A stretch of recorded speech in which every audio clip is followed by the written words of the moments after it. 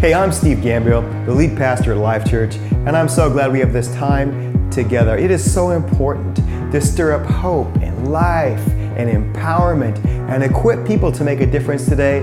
That's what we're all about here at Life Church. So as we listen to today's message, I really hope it impacts you and inspires you to make a difference in your world.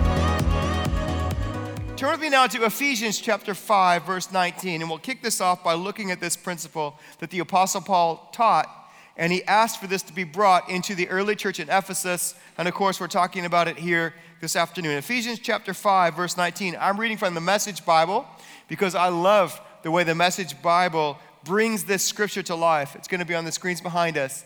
Don't drink too much wine. Everybody said amen. Now, I'm going to look a little bit. I've got a little bit different version here. It says this in my version. It says, drink the Spirit of God. I'm jumping on here. Verse 18, verse 19. Drink the Spirit of God. Huge draughts of Him. Let me just pause there. How can you drink God's Spirit? Question. How can you do that? How can you drink God's Spirit? What does that mean? I mean, what does that look like, drinking God's Spirit? You put God in a glass? How do you drink God? How do you drink His Spirit? Well, we'll look at this in a minute. It goes on to say this. Sing hymns instead of drinking songs. So here we got this analogy Paul's talking about between getting drunk and alcohol, and he's talking about that in the Spirit of God, okay? So if you're religious in this house, apologies, but we're about to blast your religious metaphors as we look at this scripture. Because as we look at this and we think about singing hymns of drinking songs, have you ever sang drinking songs? Or are you all too holy for that? Is that just me? See, I grew up not knowing Jesus, so singing drinking songs was how we used to roll on a Friday night. I'd get together with my little gang of guys and we'd start singing. We'd get a case of beer and we'd go, 100 bottles of beer on the wall, 100 bottles of beer. Take one down, pass it around, 99 bottles of beer on the wall. That's how we'd roll. And usually by the time you go to about 77, you couldn't remember the words to the song. Now, before you judge me, you know this song, don't you? See?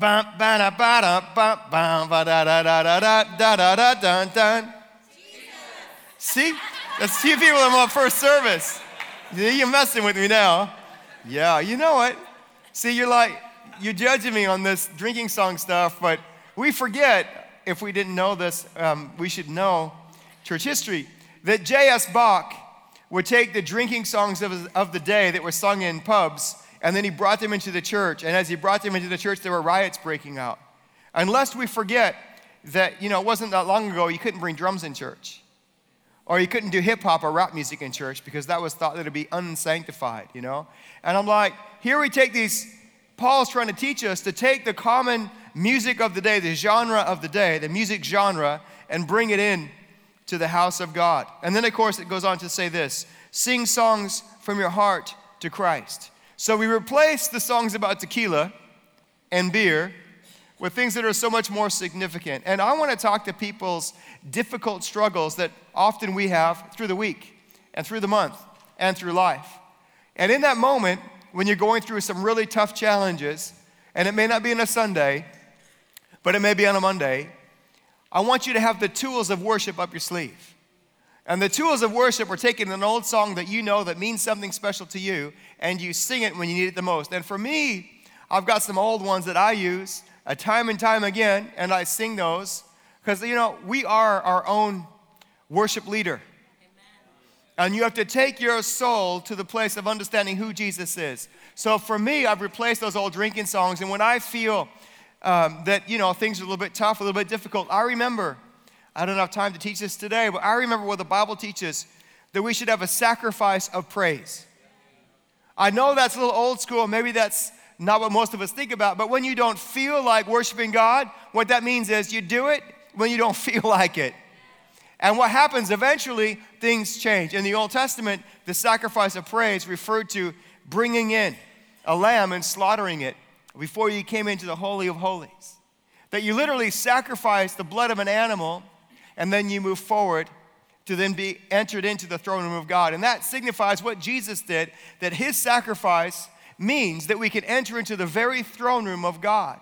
And so for me, I'll often be in a place where I'm thinking, I need God. Does anybody else need God, or is that just me? And so I choose a song, and I'm out on my own, and I start to sing. No other name. Nobody can hear me usually, it's of my own. But the name of Jesus. No other name but the name of the Lord. Do you have these songs? I don't know what they are for you, but you've got to find them. How great is our God. Sing with me, how great. How great, how great is our God.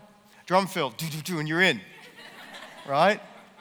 That's how I think, but when you're on your own, it's not like that. But I wanted to clarify this because I know we're doing a recording tonight, but worship is not about recording albums. Do you understand that? Worship is about a God-given gift and tool so that you can bring the presence of God into your environment, into your family, and into your atmosphere. And darn it, our songwriters and our musicians, come on, give these guys a round of applause because they're working so hard through the week, and we appreciate all their hard work and everything else that we're doing. But we're doing that with a big why behind it. And the big why behind it is to help equip you. To help equip. It's not just like, somebody's on an ego trip trying to spin a record. God forbid that we would ever be in that place. If that was the place, we would not be recording. No, our passion is what Charlotte said earlier, that people would be able to take a tool and put it on and be able to experience God. Now, the worship CD on its own or the worship download on its own is not some holy anointed thing. It's just a tool. And it doesn't mean diddly squat unless you use it. But when you take the tool and you engage it, then everything begins to shift. So I wanted to take this thought and look at John chapter 4 and look how this principle unpacks. And I've only got 20 minutes. So pray for me, somebody, that I get through this in 20 minutes. Because in John chapter 4, we see Jesus having a conversation with a woman who did not understand God, didn't understand his purposes, and he peels back layer after layer until finally she reveals how great God is. And the context is in John chapter 4. And in John chapter 4, Jesus, he did this intentionally in a place that's so cool. He did this in a place, a geographical region called Sychar. Sychar, S-Y-C-H-A-R. And that place, that geographical location and place that was in the middle of this evil empire, it literally means that the English definition means that it's a place to be filled with intoxicating drink or to be abundantly merry. And so here he is opening up this conversation with a woman who went to a well to draw water, and he's signifying the difference between what naturally you can drink that fulfills your thirst and what spiritually you can fulfill and drink that fulfills your thirst. And he's talking about this to a woman, and we enter into the conversation. Of course, Jesus talks about worship. And I love talking about worship because I know who Jesus is. When you understand who Jesus is, you're not frightened to talk about worship. And can I just say that worship is not feminine? It's not just for the girls. There's something that's so deep about worship that anchors you as a man of God and gives you steel in your soul and strength for your tomorrow. So I'm saying that just because you think this is some feminized word. And no, it's not that. I know he's talking to a woman at the well, but if a strong man can lift his hands and worship Jesus, he's going to get stronger still. Not weaker, but stronger still. Because the truth is our natural strength only goes so far. And so I understand that there's a place when our natural strength finishes. And then we have to find a spiritual stamina for our tomorrows. So here's Jesus, and he's having this conversation when his 12 men and 12 disciples, they ran out of spiritual strength, and they were hungry, and they needed to go and get more sustenance, but not Jesus. Jesus sat down ready to do the will of God, noticed a woman, and then he starts to have a conversation about worship. Let me define what worship is. Worship in our English language literally means worthship. It means worthy. That's where the word comes from. The Hebrew definition is used right through the Old Testament. In Genesis chapter 4, that's where we first see worship appearing, where men and women begin praying and worshiping in the name of God, and then right through the Old Testament. Worship has an analogy of serving God, of adoring him, and that's in the Hebrew culture. And in the Greek culture, the Greeks take that attitude of service and adore, and they even take it to another level, and they talk about worship in the Greek language means to kiss the ground. That's what it means. And they would use it to kiss the ground when you used to worship an idol. They would make you lie down on the ground and actually kiss the ground, which I'm not going to do now because that's disgusting when people have been jumping around here earlier on. But to kiss the ground. So when we look at worship, it has this strength attached to it that's so deep. And so in the biblical definition, what I'm trying to say is this, that worship is an attitude that has to be accompanied by an action. You can't say I worship and then not do anything about it. No, worship is an attitude that has an action that relates directly to it, that comes out from it. And I want to look at some of the different actions of worship right through the whole Bible. The first one I want to look at is this, to clap. Psalm 47, verse 1, to clap. And all of these attitudes and actions are what we do publicly when we come together as the people of God, but they're also what we do privately.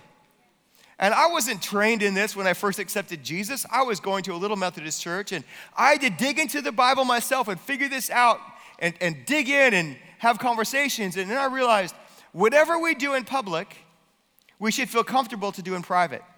And whatever we do in private will bring confidence to do things in our public place. So the first one, to clap. Psalm 47 says, clap your hands, all your nations. And everybody clapped. No, just one clap. Just one clap. Everybody clap. Awesome. Now, clapping is an interesting thing. As a percussionist, I studied clapping for a while. You can have different clapping tones. You can clap loud, you can clap soft. But clap your hands, all your nations. This word clap literally means to clap so hard that it's a thunderous sound. It's not a little golf clap. Clapping your hands, all your nations, refers to a thunderous, mighty sound. And you know, that sound of clapping is different when you have a whole room of people clapping together. That's why we have this thing. If one claps, we all clap. Come on, somebody. One clap, we all clap. One person starts clapping, we all clap. Clap your hands, all your nations. Now, you don't realize that, but in this room, that what just happened is you clapped. We had different ethnicities. We had people from different racial backgrounds. We had different economic classes, all kinds of people, all kinds of stories. But when it's all together and we clap, and we start to clap in the presence of God, all this sound comes together that gives glory to God. That's what clapping is. Clap your hands, all you nations. Now, like I said, if we're comfortable to do that publicly, we should also be comfortable to do that privately. Clapping privately. I don't know if you've ever been in a place on your own, no one listening, and you're clapping. Thank you, Jesus. I know we clap at sporting events and other things. Let's not just be comfortable clapping in these events. So let's, on your own, and you're clapping. Say, thank you, God. You're good. I know you're going to come through. Jesus, this is what I do in my private place. Usually I try to do this when Charlotte isn't around because they're going to think I'm going crazy.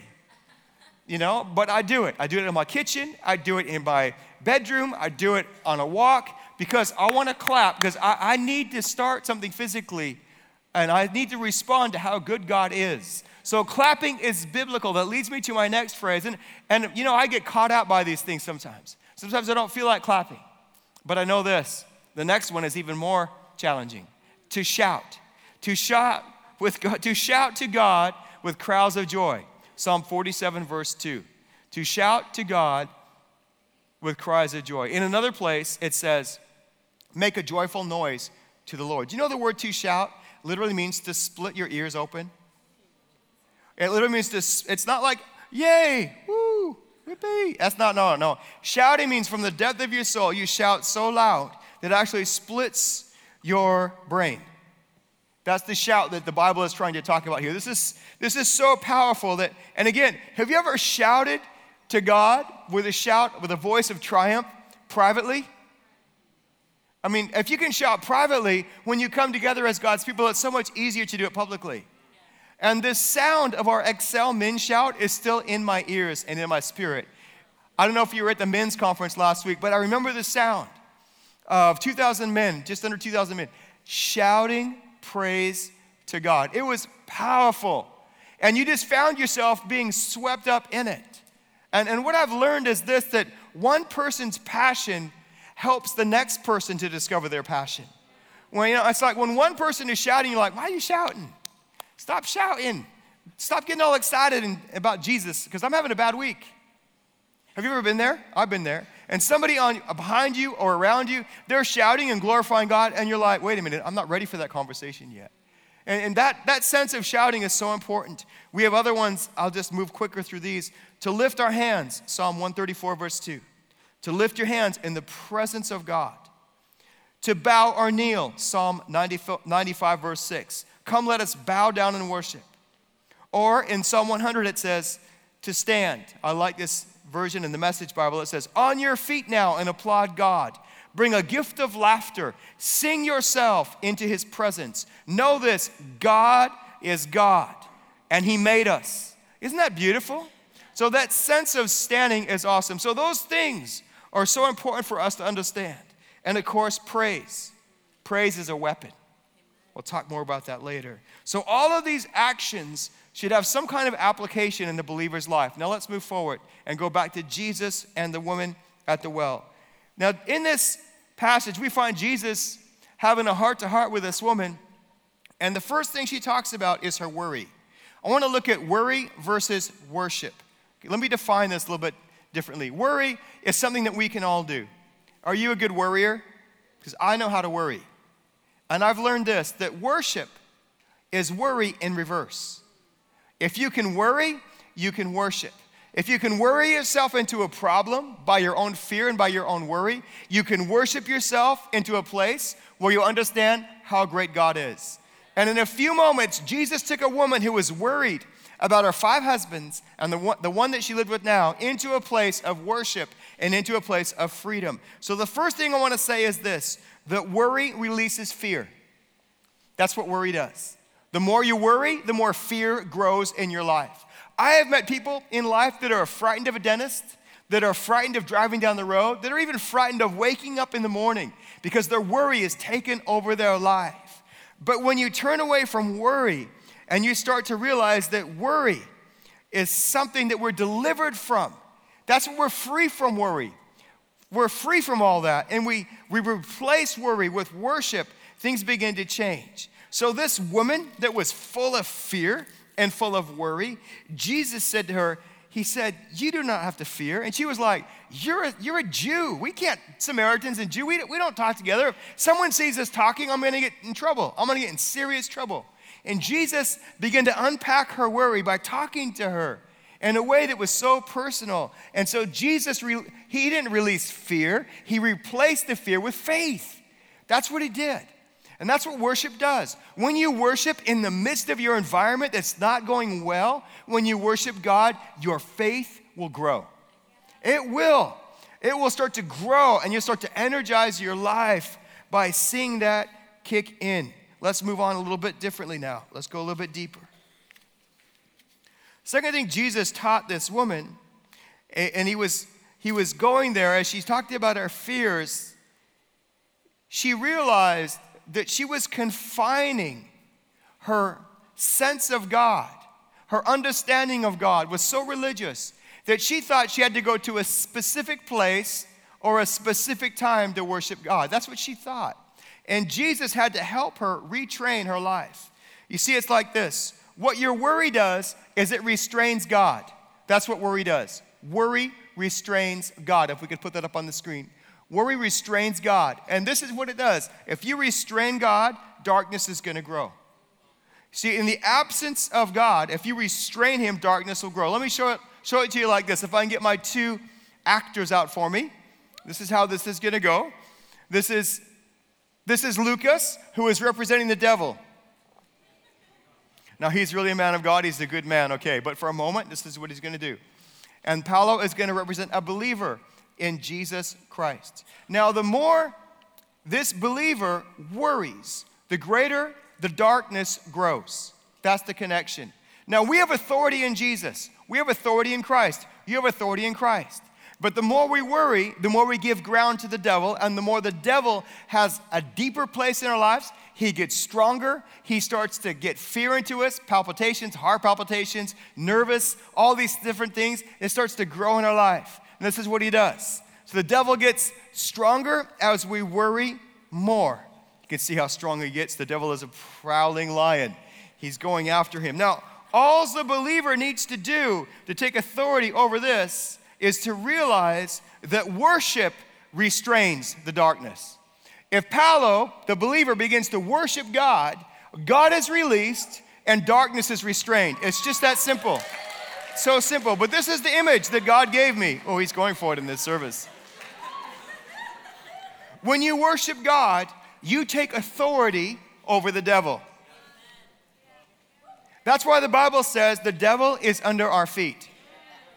But we forget that because we don't worship God. And so we allow our worry to release darkness, and darkness has free reign to roam in our life, to tempt us, to bring addictions and bad lifestyles and bad habits and all those other things. But the minute the believer begins to worship, the devil is bound again. You got the picture? Come on, give my actors a round of applause. They're doing great. Thanks, guys. Thank you. So important. And so when Jesus began to help peel back the layers in this woman at the well, she realized that all of the things she had searched for in life were now going to be fulfilled by Jesus Christ. How many things in your life right now are operating out of your control, but depressing you or bringing fear into your life or bringing things that would rob you of your inner peace? How many of those things are happening that you can now replace by worship? When you make a conscious choice, I'm not going to worry anymore, I'm going to worship. Every time I feel worry, I'm going to worship. Every time I feel fear come, I'm going to worship. Every time I think about my teenagers, I'm going to worship. Every time I think about my job and my lack of economic status, I'm going to worship. That's what we can do. And if we can engage that, things can change. And then Jesus, of course, he went deeper and he taught this. He taught this to this lady, that worry will focus on pettiness on little issues, on minor issues. John chapter 4, verse 19, when it got difficult in the conversation, and Jesus had to help this woman take her mask off and really talk about brass tacks, what was really important, she changes the subject. And she says, well, we can't worship together. And she's changing the subject. She's talking about a petty issue. And the more she worries, the deeper this issue grows. And I learned so much from this encounter with Jesus as he talks to this lady. And I realized in life that we need to stop focusing on distractions. And here she is. The deeper the distractions go, the more depressed that she gets. What does Jesus do? Jesus focuses on greatness. And he changes the table and he starts to talk to her about what really is great. And he talks about this. He talks about worship. He says, you worship what you don't know. In other words, an idol that can't speak or can't talk. You worship what you don't know. But we as Christians, we worship what we do know. And of course, he's revealing this. Jesus Christ is revealing for us the worship to come. And then he goes on to say, there's a time that's going to come when we can worship in spirit and in truth. Our worship in spirit, where we're filled with the Holy Spirit, when we can pray in tongues, where we can pray in the Spirit, that is absolutely essential to the life of a believer. It doesn't mean we're not going to go to heaven because Jesus saves us, but if we don't have that empowering of the Spirit to be able to deal with different challenges, I really think that we live a life less than what God has for us. It's more difficult to deal with some of the challenges that we face in life. Eleanor Roosevelt said this. She said, great minds discuss ideas, average minds discuss events, and small minds discuss people. Worship is a great idea. It's a great idea that needs more discussion. Worship is so deep. Why is it that in worship sometimes people can just get healed supernaturally in the worship? Why is it in worship that sometimes different people just begin to cry in the presence of God? Why is that? Why is it in the worship that an enemy will often bring distractions in worship? The devil was a worship leader in heaven. Did you know that? Lucifer was a worship angel. That's why it says in Isaiah 14 that in his worship, he tried to be like God. He tried to take the ego. He tried to take the pride. And he showed how shallow that is. And so in that sense of worship, we realize that our own life has a sense of humility about it. Our own life, we should humble ourselves. Every time we worship God, we humble ourselves and we glorify Jesus. And it's so powerful. And I just, it's so difficult to describe what worship is like. I remember last week, we just finished the men's conference, Excel, and I was leaving and people were cleaning up. And in one of the rooms, one of the teams had just been looking after all the men, 2,000 men, and they were tired. And all the rest of it was, it was about midnight and people were there, and instead of people feeling exhausted, what I was drawn to was the sound of singing. And I went into one of the rooms, and there was about 6 people, and they were cleaning up. But as they were cleaning up, they were harmonizing, and they were singing worship songs to God. And they had a praise party at midnight in one of the rooms behind the campus. And I was like drawn to it. I couldn't leave. I entered into the session. I entered into just being around the presence of God, just drawn to it. Why? Because worship doesn't just happen on a Sunday. Worship is a way of life. Worship refuels you. It releases the power of God, even when you're tired. And I'm drawn to that. So I've got to wrap up because time's gone, but I'm just going to finish with one more thought. The band can come up because I'm going to finish in a minute. What worry does, and this is what happened to this woman. After Jesus shared all this great stuff with this woman, she's so much in fear. Still, after all these conversations, all these different things he'd said, and she's like, I don't get it. And what I realized in verse 35 is just simply this, that people around her were saying there was so much need, we need a harvest. We need people to find Jesus. There's so much hurting going on in our society today. What I realize is that worry amplifies bad news and negativity. That's what worry does.